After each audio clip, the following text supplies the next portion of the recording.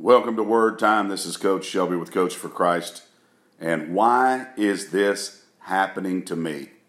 I want you to think about that a little bit. It seems like today in the body of Christ that there are a multitude of things that are happening, from relationship problems to job problems to just unrest in this world.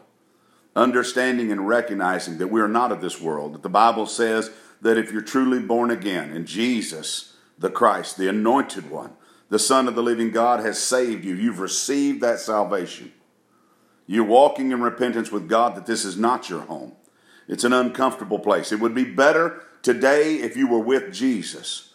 But it would be better for the obedient Son of the living God that he would testify the word of the living God. For the Holy Spirit comes to remind you of the words of Jesus. And the words of Jesus are already anointed to touch the hearts of the people that are called to the kingdom this day and this hour.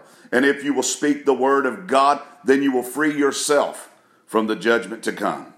The Bible says that if the watchman on the wall, that he sees the enemy coming and he warns the man that cannot see, praise God, that the man that cannot see refuses this word, that his blood will be upon his own hands.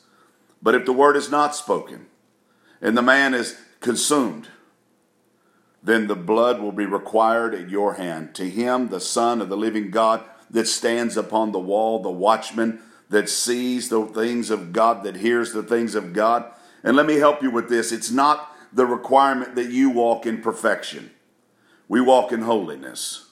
Abraham believed God, and it was accounted unto him as righteousness. He didn't do everything perfect. He wasn't always 100% obedient. But his desire was to walk with God. For God knows what you are.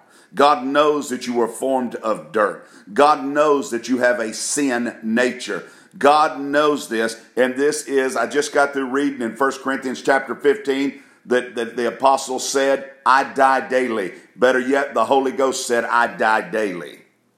I die every day. It's been said that I die 1,000 deaths a day. Continually putting your heart and your mind and your affections on things above and not on things beneath. This is not our home. But it would be better for the obedient believer and follower of Jesus Christ that you would testify again today of our Lord and Savior and the finished work of the cross. It would be better if you stayed and you did these things in your workplaces. It would be better.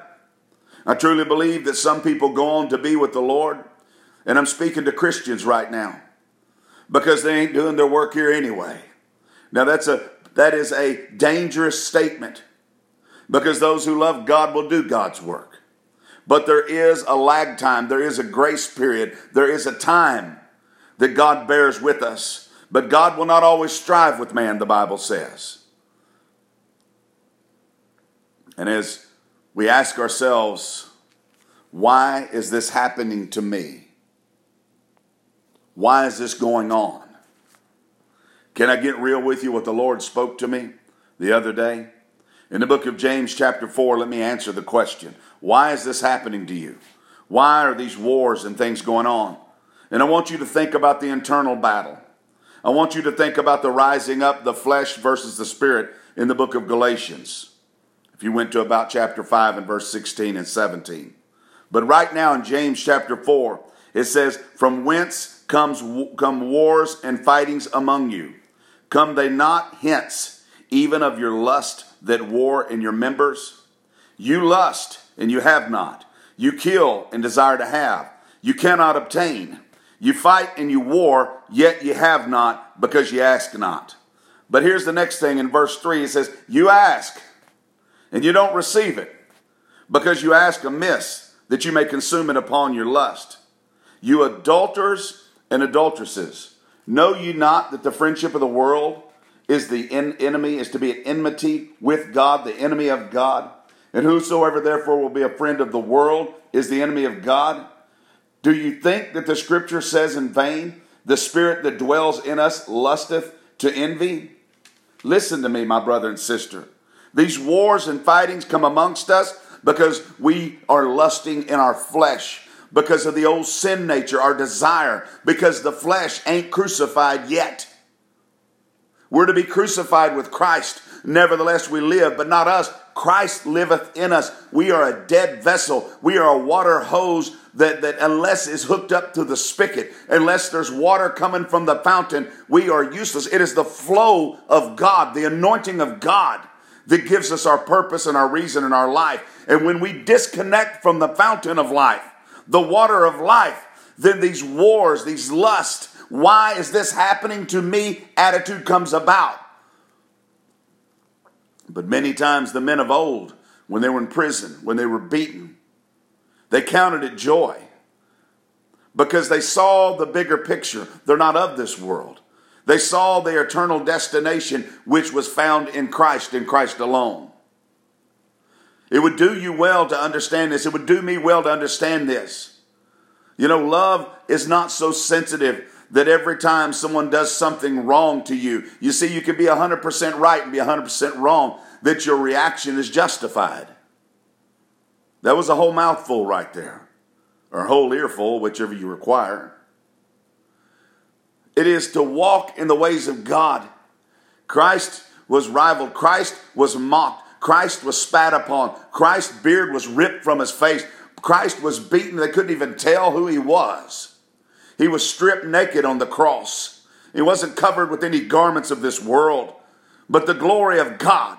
He died. He took your shame. He took your sin upon him, and he took it to the grave. But he rose from the dead. He got up as the first fruit of the risen from the dead. You're next, brother. I'm next, brother. But we must understand, why is this happening to me? It's happening because of our flesh, because of sin, because of the world. Shift your focus and your faith back to Christ.